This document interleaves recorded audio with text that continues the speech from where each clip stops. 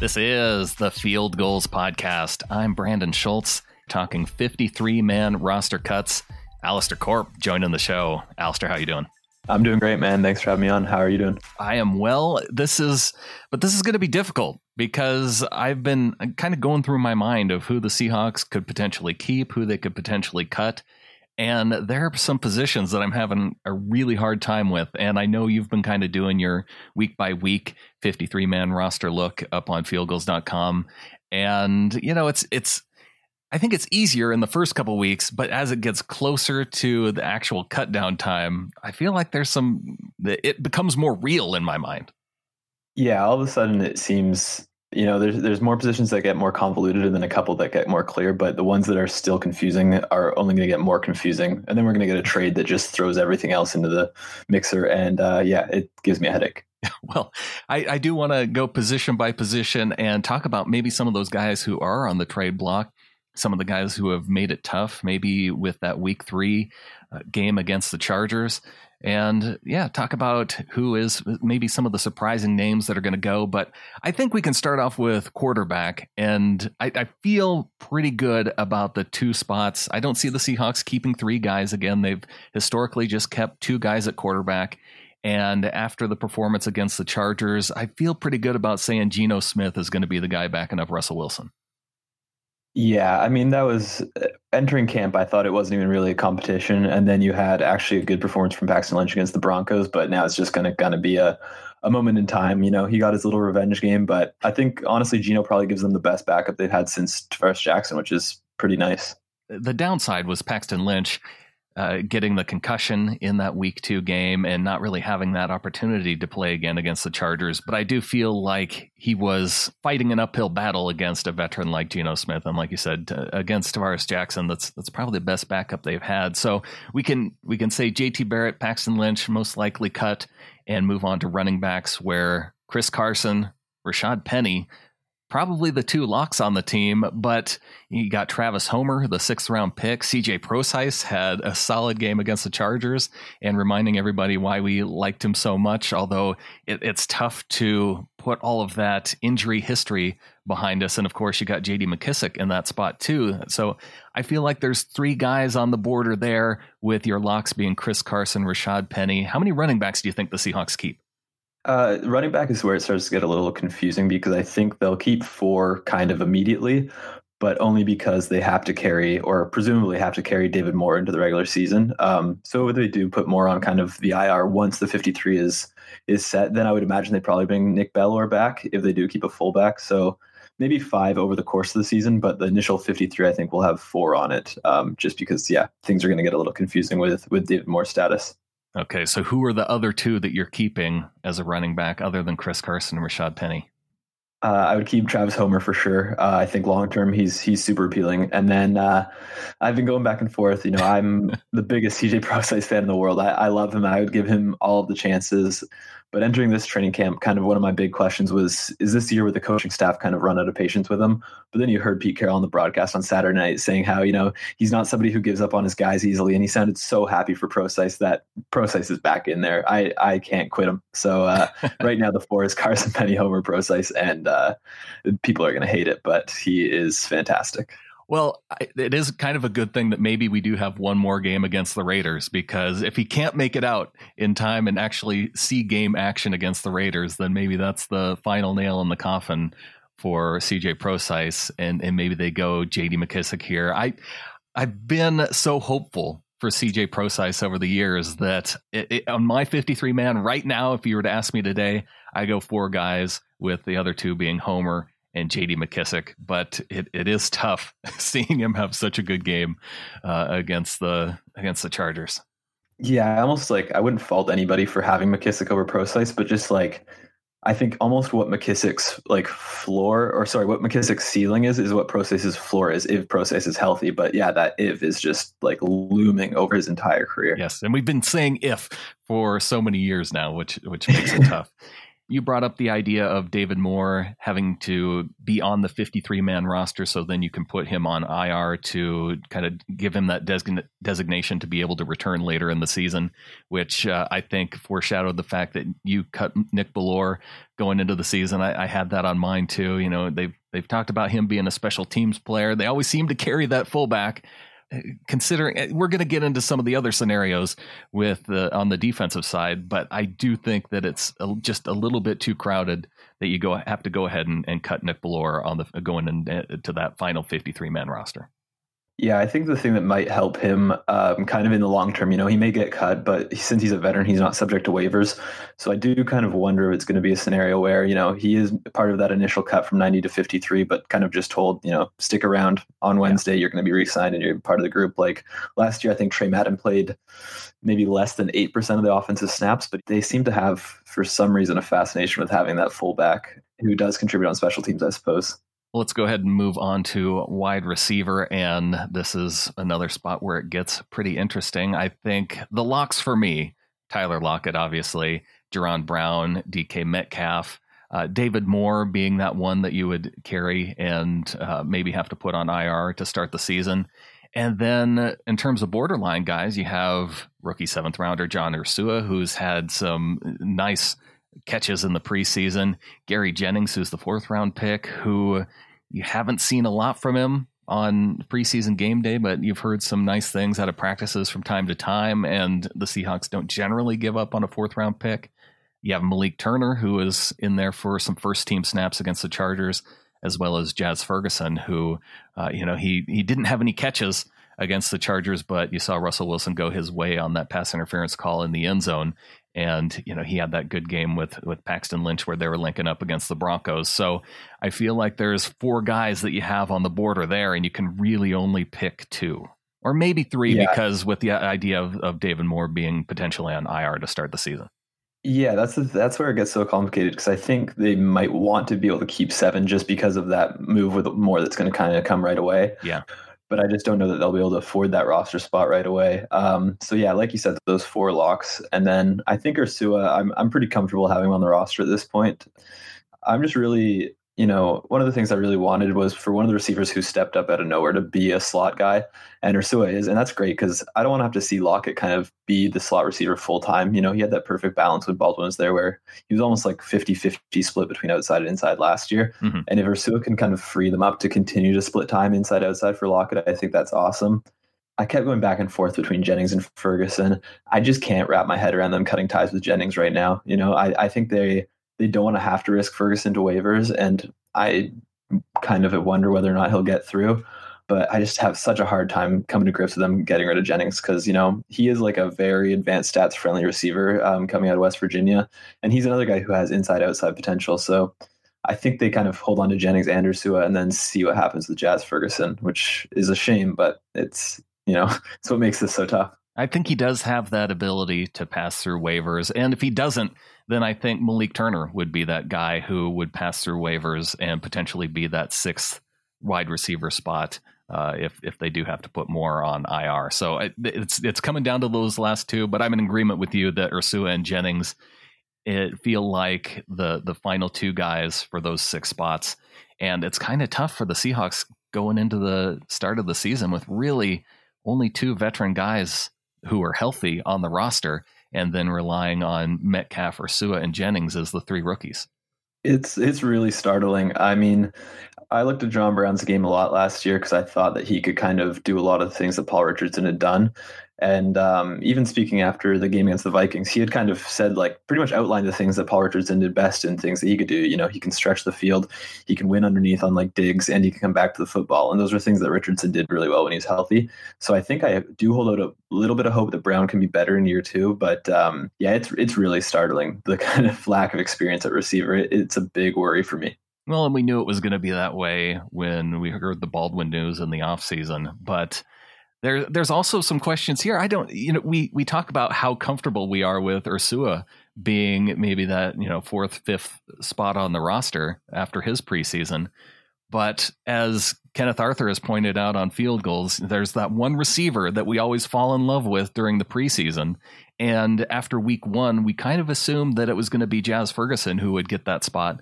But what if it is a guy like John Ursua, who's, I'm not ready to say he's a lock because he was a 7th round pick, but he's flashed so well in the preseason.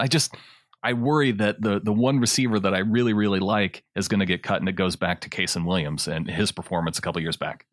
Yeah, and the thing that kind of I give Ursua almost a little bit of leeway with is just because of the way that they did acquire him. They were done with their draft picks and they moved back into the draft to get him because they didn't want to risk kind of going into UDFA and losing him to another team. So maybe that makes me think, they don't want to risk putting him on the practice squad and giving another team the chance to get him. They don't want to put him through waivers. That's not necessarily exactly how they'll make the decision, but they clearly are a big fan of him. And there is kind of a lack of slot receivers behind Lockett. So I do wonder if that's reason enough to keep him around.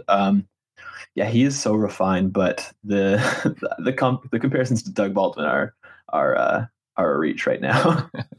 Well, just his ability when I watch him run after the catch, I just see those flashes of Baldwin, especially, early on in his career.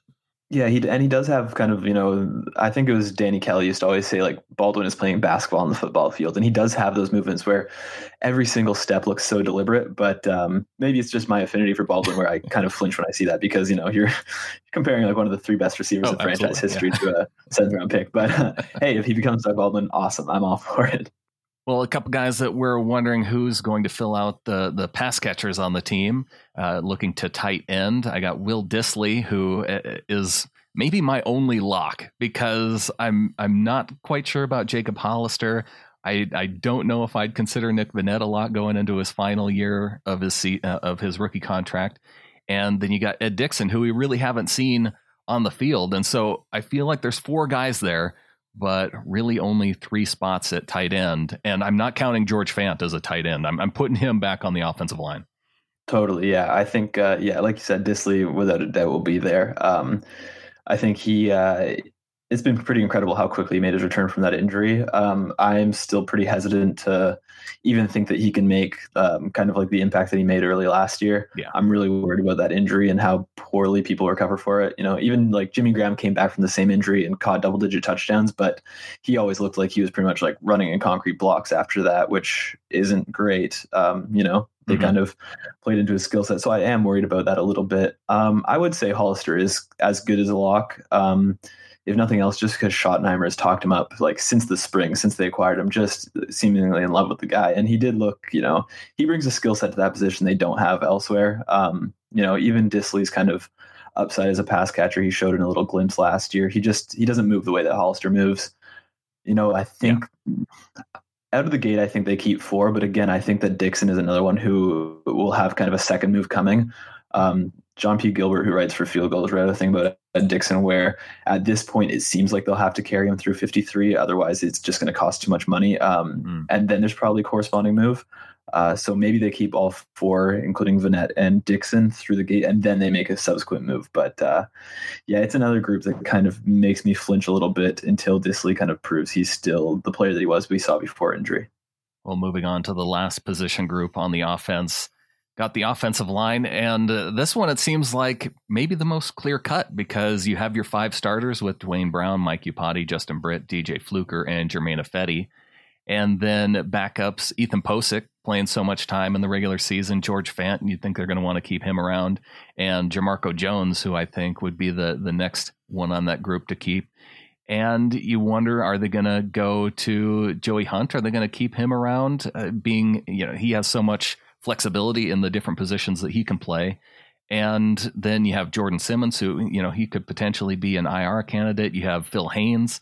I don't know if you can start him on the season at PUP, but they really liked what they saw from Phil Haynes early on in the preseason. Yeah, no, I actually entering training camp kind of anticipated Haynes was going to take Iupati's job as the starting left guard. Obviously, he wasn't kind of able to come back from his hernia surgery immediately. When I did my first 53 projection, which would have been right before training camp, I think that the kind of rough estimate was that he should have been back about mid-August, and he still doesn't even sound like he's close to being back. So, yeah, at this point, I kind of suspect he will start the year on PUP. And if that does prove to be the case, then maybe they keep Simmons, assuming he's healthy. He's another guy who just I honestly don't think his body is cut out for football. Like he's going back 7 years into his time at USC. Like he just can't stay healthy. But I mean, I think Pocic has been like the big winner of preseason. He looks awesome. And, he also gives them that flexibility between guard and center. So I think you kind of nailed it with the tackles, Brown, Ifedi, Fan, Jones. And then along the interior, Britt, Fluker, Iapati, Pocic. And then, I currently have it as Haynes just because I still kind of think that he will be able to pass a physical soon. But that's just kind of from what I've read about, the surgery he had and the timeline. But if not, maybe they look to Simmons, maybe they look to Hunt, maybe they look to Roos even, or they kind of carry 8 offensive linemen only. And then, you have that spot freed up for some more difficult decisions elsewhere.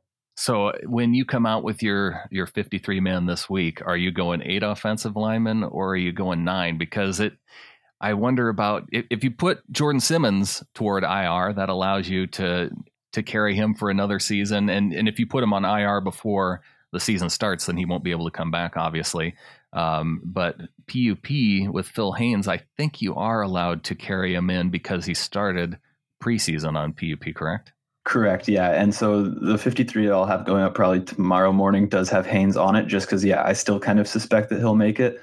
But with Simmons, just looking at it here, over the past 7 years, going back into his time at USC, he's been able to start 5 games, and that's it. Like his body just simply does not hold up for football. Obviously he wasn't like an immediate starter when he was with Oakland in, I think, 2017, but, I can't really count on him for anything. So if Haynes does stay on the PUP, I think they probably carry 8 or they look elsewhere. I would imagine if they do kind of make their annual August trade that it'll either be in the secondary or somewhere like along the interior, be it a swing tackle because of Fant's role as like a jumbo tight end or somebody on the interior. But I don't think that that group is clear at all right now. It's very confusing. Well, maybe the clearest group on the team in terms of position groups is special teams because you have 3 positions and you have 3 guys, Jason Myers, Michael Dixon, Tyler Ott.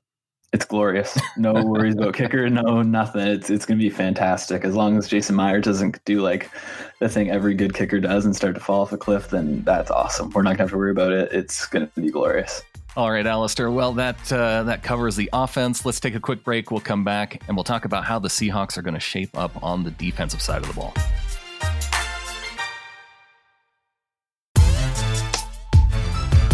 Alistair Corp from Field Goals joining me to talk about the 53-man roster cuts. We've gone over the offense and special teams, and now we move over to the defense, where there's going to be some challenging decisions for the Seahawks, not because there's necessarily anybody who's so great that you're going to have to cut, but I feel like there's so many guys just kind of in the middle on the borders that you want to keep everybody, but there's just not enough spots.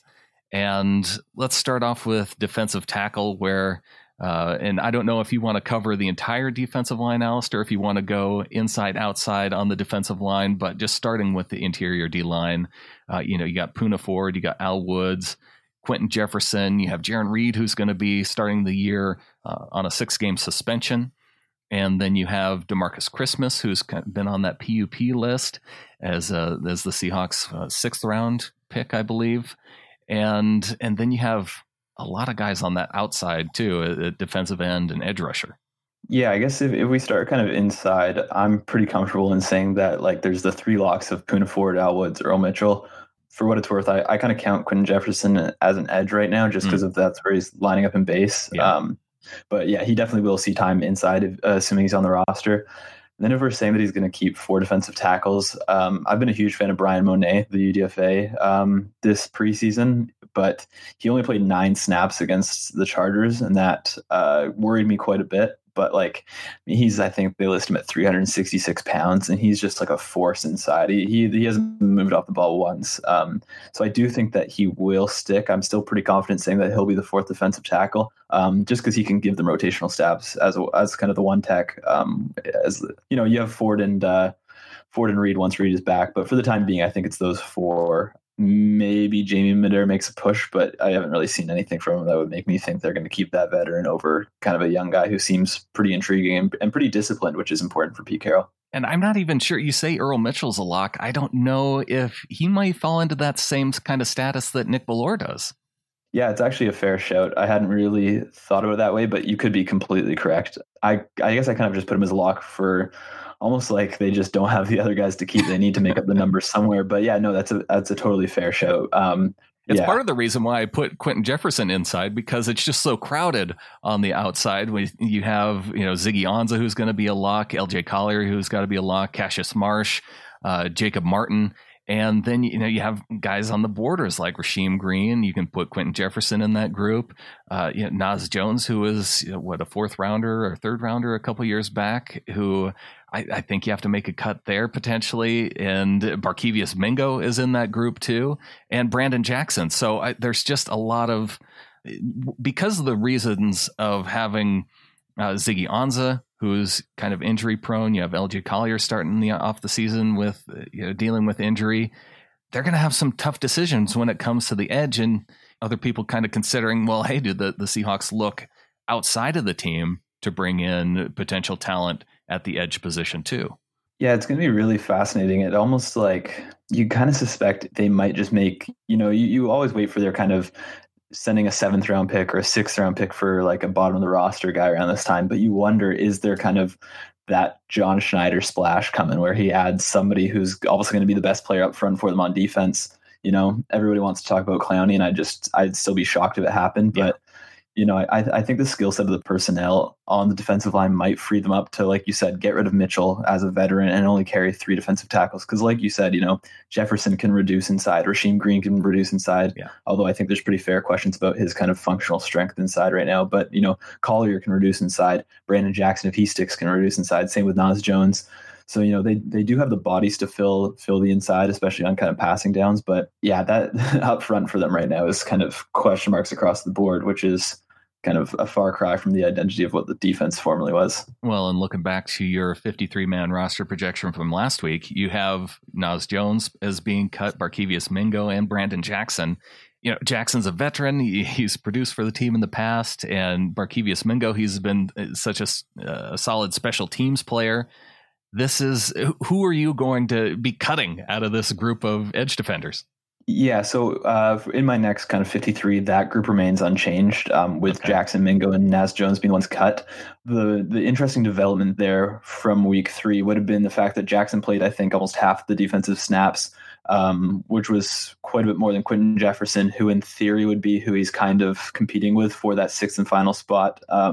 They're both big ends who can reduce inside. They're kind of the same skill set, but I just think that they really are comfortable with Jefferson's play against the run, honestly, as like a base defensive end.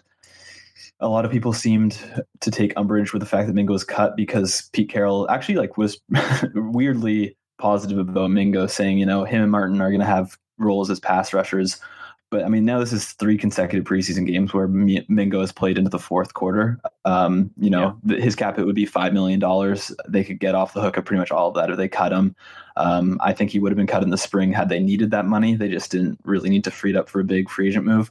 I just have a really hard time seeing Mingo sticking. I don't, obviously they do value special teams, but do they value special teams to pay a guy $5 million to be like the worst pass rusher on the roster and play special teams? I don't know. Maybe, but I don't think so. Well, moving on to linebacker, and a spot that Barkevious Mingo played last year, but one that they have a really nice, solid amount of depth at with Bobby Wagner, KJ Wright coming into the season healthy, Michael Kendricks. I'd put Cody Barton, the 3rd round pick, in as a lock here as well. But then you get on the border of guys like Shaquem Griffin, Ben Burr-Kirven, and Austin Calitro, and they may be able to keep 2 of those guys, but I don't think they'll be able to keep all 3. It's going to get really complicated. I've gone back and forth so many times on what they're going to do here. I think a lot of people got sold on Shaquem Griffin's story last year and started to believe that he was kind of going to be all of a sudden the star on defense. And frankly, that was just never, ever going to be the case. His ceiling was always a core special teamer, and I think he still does have that role. They moved him over to the strong side to get him more comfortable. And if they can get him playing kind of, I don't know if you want to say more freely, but just like play into his athleticism, let him flow to the football, he could still have a role on defense, but he's kind of their backup Sam. So I do think that he sticks. Like you said, Cody Barton, definitely a lock. And then I kept keeping Ben Burr-Kirven just because, like Barton, they needed like to inject some young talent and some more modern linebackers. Wagner and Wright are both just like perfectly suited for the modern game. And so are Barton and Burr-Kirven. But, I was just kind of writing the linebacker group early this morning. And I was reminded of something that Kevin Clark was talking about on the Ringer NFL show on Friday, where essentially Pete Carroll's hand was kind of forced in 2012 to start Russell Wilson because you couldn't be Mr. Compete and then, start Matt Flynn over Wilson just because of his price tag. And now I'm thinking that's the same thing with Austin Calitro and Burr-Kirven. Like, you almost can't roster Burr-Kirven over Calitro, despite Burr-Kirven's draft status, because Calitro's been the best defensive player in preseason. He's been awesome. So I think they almost just have to keep Calitro as like, he truly just went out and won the job. And I think you could probably comfortably get Burr-Kirven onto the practice squad out of the gate. So yeah, right now I think the 6 would be Wagner, Wright, Kendricks, Griffin, Barton, and Calitro with Burr-Kirven going on the practice squad for sure. Yeah, I was thinking of it in a similar way, and I know there's going to be a lot of Huskies fans out there who are going to be disappointed when Ben Burr-Kirven doesn't make the 53. But I agree with you that I do think Burr-Kirven is going to make the practice squad. So we have that for the Huskies fans to hold on to. Yeah, and I mean, just like real quick on Burr-Kirven, I don't think even, if he does get cut out of the gate, I think that like Huskies fans, Seahawks fans should still feel pretty confident that like he could start for the defense at one point, Yeah. He is athletic. He's built for the modern game. He just kind of needs like a little bit better awareness in space and in coverage, and that'll come with time, If he's learning from KJ Wright and Bobby Wagner every day in practice on the practice squad, like that's going to be fantastic for his development. It's by no means kind of like the end of the road for him at all. I do have high hopes for him. It's just, maybe it doesn't fit this year. Well, and you don't know either what's going to happen with Michael Kendricks, with his sentencing coming up in September either. So they may want to keep around extra linebackers. And I'm not totally sold on Shaquem Griffin being a lock either, but I do think that, with the dynamic of Shaquille being on the team and him being an outstanding special teams player, I do think that they'll want to keep him around, particularly for special teams. And like you said, he's kind of serving in that backup role. And Cody Barton too, I feel like, if they do either trade Austin Calitro, because I think that potential may be there, another team looking for a linebacker, sending, a 6th, 7th round pick the Seahawks way. And that would allow Burr-Kirven to potentially stay on the 53-man roster. There are a lot of things that I think that they could do with this linebacker spot. Yeah, I do think kind of what you said about Calitro getting a deal elsewhere, it would almost be like a blessing in disguise for Seattle if a team could come in and almost help them make the decision. If there's a team that plays like a 3-4 and has like a linebacker in place who's exceptional in coverage and who can kind of cover up for Calitro's faults, which is kind of playing in space, which we saw a little bit last year. He got exposed, Mm-hmm. I could see a team talking themselves into Calitro as a starter because, he has looked really, really good and he is solid against the run. He's just kind of maybe a bit of a linebacker from a previous era, which is not a great fit in this defense. And then I guess we should mention the other linebackers on the team: Justin Curry, Juwan Johnson, Juwan Young, and that may be the last time we mention them, but they just have so many other guys ahead of them on the roster, making it tough for them. So let's move on to corner.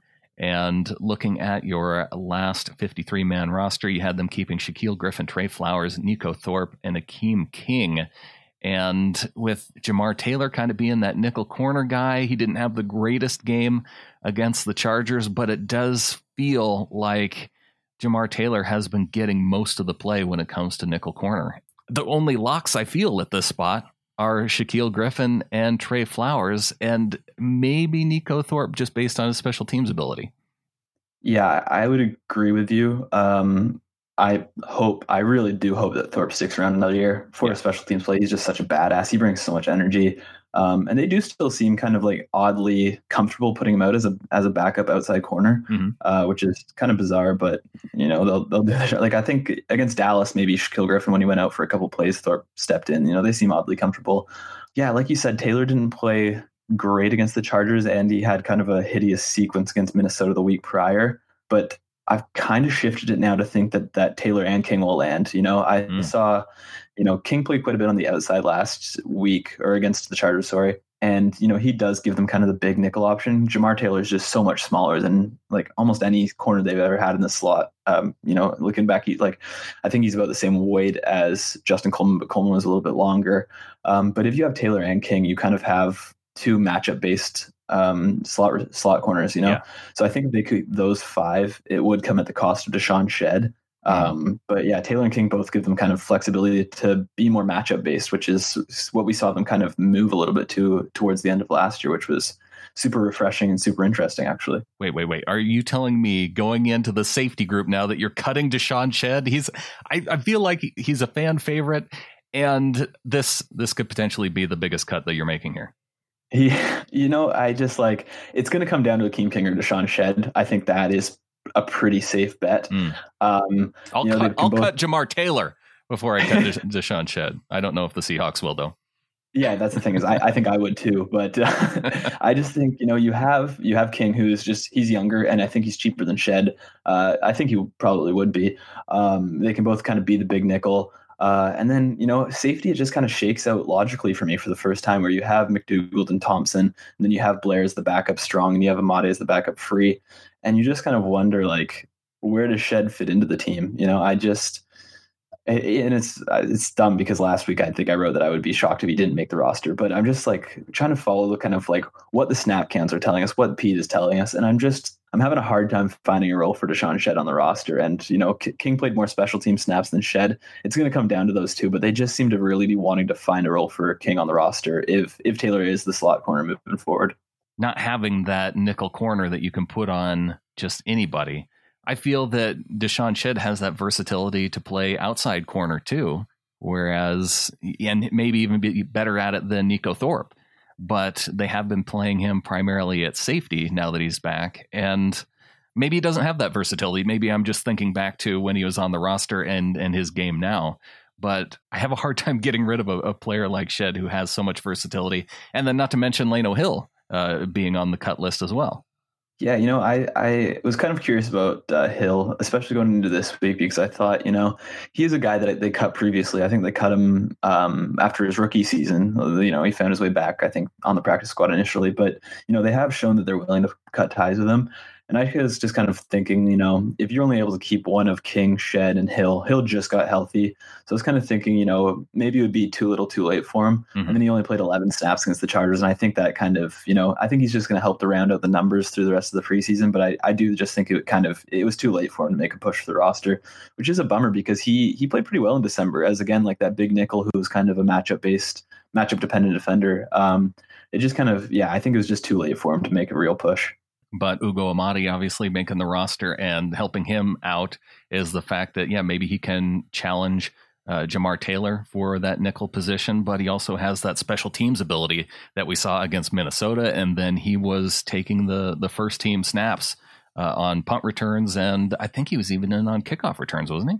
I do think, yeah. And like you said about kind of, it sucks not having that slot corner who can kind of defend everybody. And I think Amadi could still be that guy. I'm not sure if that's where they project him, but he has the size to hang with bigger slots. He has like the quickness and the short area burst to kind of stick with the shiftier guys. So maybe that is where kind of the numbers change and Shed does stick at safety. If Amadi will get more looks at nickel, it's going to be fascinating to see what they do once the regular season begins. Kind of outside of the numbers they keep, it'll just be awesome to see how they deploy the guys they have.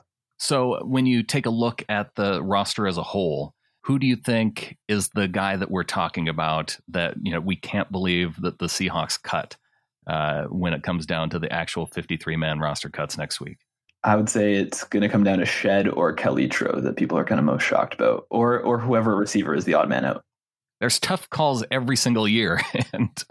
And I wonder if there's maybe some potential trades that can make us feel a little bit better about it. I brought up Austin Kelitro, CJ Prosise. Maybe he showed enough in that game against the Chargers, and that's, with the injury in Houston, or maybe some other potential injuries out there for other teams. If they look at CJ Prosise and Seattle willing to let him go and maybe get something for him at this point.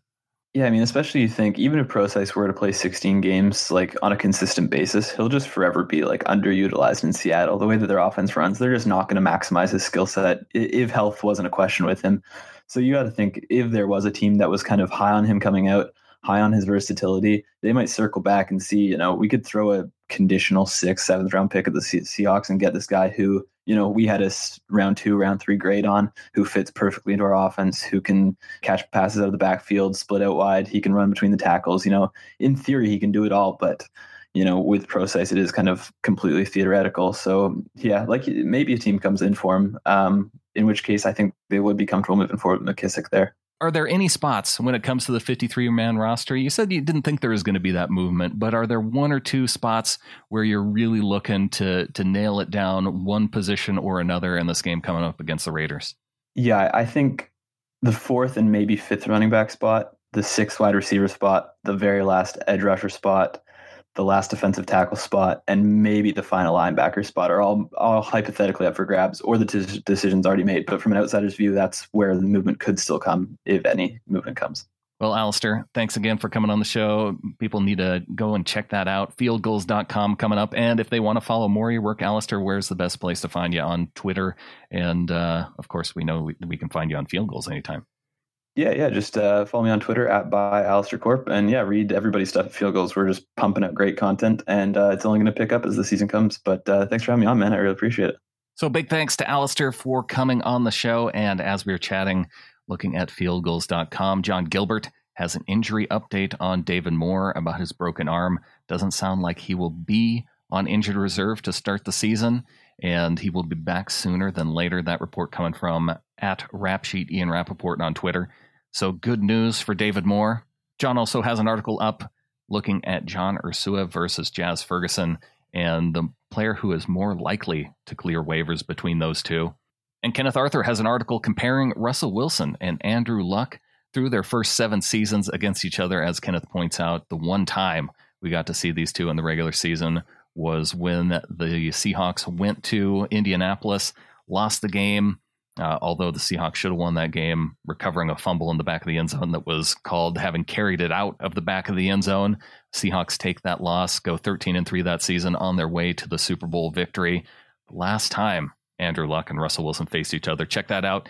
Kenneth Arthur's article at fieldgoals.com. And if you want to support this show as well as the Seahawkers podcast, we'll have a show coming up later this week. Adam and I will be talking about the Chargers game and previewing the game against the Raiders. Check that out, SeahawkersPodcast.com. You can support the show by going to getintheflock.com, and we will give you a mention on an upcoming show. Thanks for listening. Be sure to subscribe to the show wherever you listen to it, and we'll be back right here soon. Fieldgoals.com. Go Hawks.